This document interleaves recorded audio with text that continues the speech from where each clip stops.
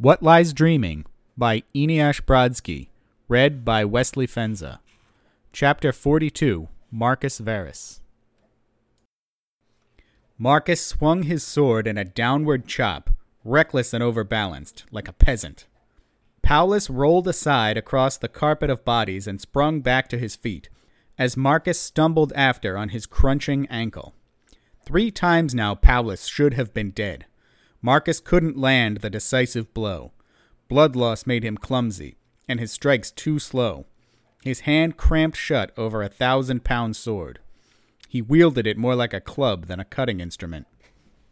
Paulus lunged at Marcus. Marcus batted the blade away, but didn't have the energy to pursue again when Paulus jumped back. His counterstroke sliced through empty air. Paulus came right back, hacking away, and Marcus retreated step after step.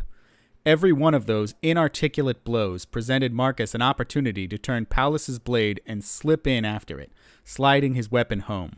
Yet every time Marcus barely managed to lift his sword, barely kept Paulus from opening him up.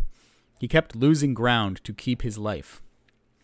The stone parapet bumped his upper thigh from behind, stopping him short. Paulus sneered a grin. Marcus prepared for the final strike. "Out of my way, god puppet!"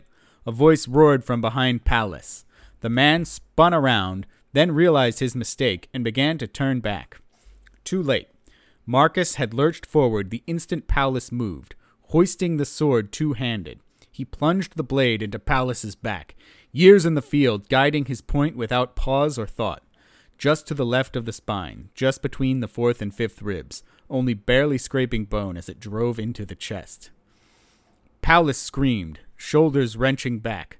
A spasm. He tried to step forward, but the foot he came down on didn't hold his weight. He crumpled to the floor in a heap, the sword pulling free as he fell. Gushing heart blood matted his robe to his back. Andreas stood past Paulus's collapsed form, the gleaming Verus family sword clenched in one hand.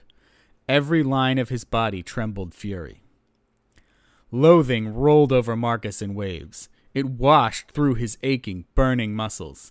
It left the taste of the ash of Quintus's burning letters in his mouth.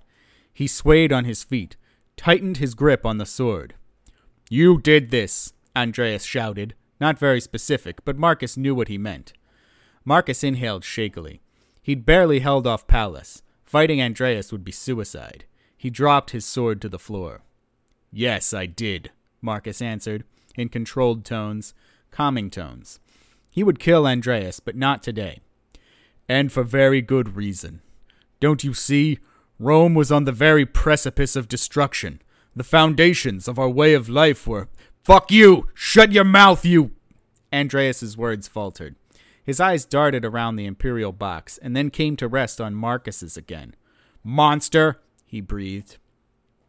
"Every man here died fighting for what they believed in.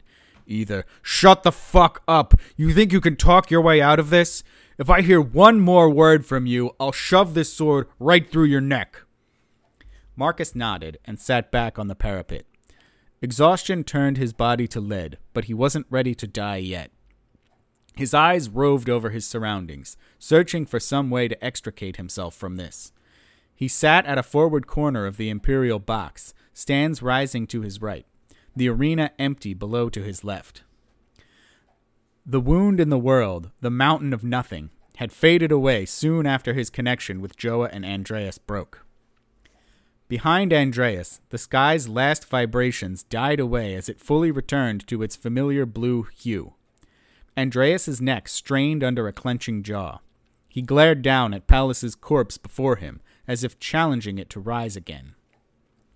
"I should just kill you right now and be done with it," Andreas said, still gazing toward the corpse. "You and everyone like you. You deserve it so much." Andreas's face contorted, first in bug-eyed surprise, then into outrage. "Shut up!" he shouted, clenching fists.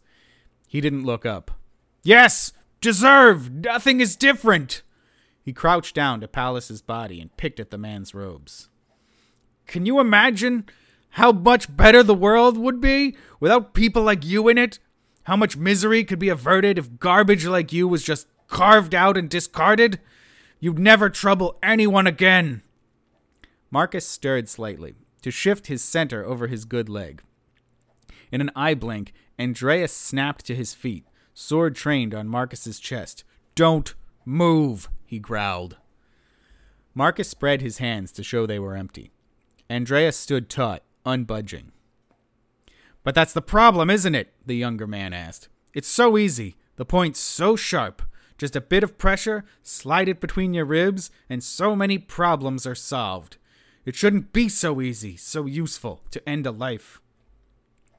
Marcus opened his mouth to reply, but the grim narrowing of Andreas's eyes stopped him. Marcus struggled to keep his gaze focused, finding it starting to blur. And that's why it becomes the default tool, isn't it? Andreas continued. It's too effective, too easy.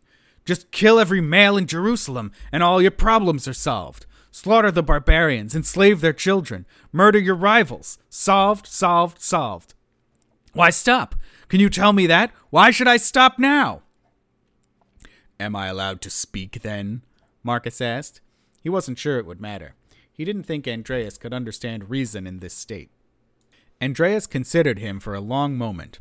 He half lowered his sword and took a deep breath. No, you've said enough. Marcus glanced down into the arena. He could probably pitch into it before Andreas could stab him. If he didn't land badly, he could still flee into the tunnels. Maybe Andreas wouldn't pursue. Maybe he'd survive for another hour. It was a mad idea, but madness was all he had left. There is no reason to stop, Andreas stated. Iron banded his voice. Not now. Not ever. The killing will go on endlessly. Marcus prepared to tumble. But I'm drawing my line. If there's no reason to stop, I'll stop without reason. I am fucking done with all of this. Andreas flipped the sword into an underhand grip. With a full-bodied downward crunch, he plunged the sword through Pallas's body, like a man would drive a standard into the ground.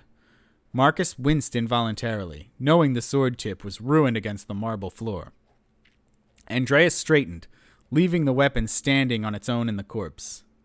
Have your sword back. I don't need it anymore. He turned and walked from the scene of carnage. Marcus exhaled, his breath escaping in a vibrato waver. He tried to take his feet, barely catching himself when his knees gave out. Damnation, he was so weak. There was no one left, no one here to help him. Under his own power, he still had to make it from the Colosseum, maybe all the way to the House of the Vestals, before he passed out and bled to a silent, ignominious death. He pushed off the parapet and tried again. The world tilted, and his legs folded immediately, spilling him onto the blood-stained floor. He bent forward and squeezed his eyes tight over hot frustration. He was so close. It couldn't end now. Not like this. He dragged one arm forward, then the other, crawling over bodies. The Colosseum began to spin in earnest. Marcus paused to clear his head, sucking air deep into his lungs. For an instant, he thought he heard a voice, thin but familiar. Marcus? There it was again. Marcus looked around, but couldn't see over the imperial box walls from his position. Domita? Marcus? It sounded like an echo down a long tunnel. He levered himself up onto a parapet.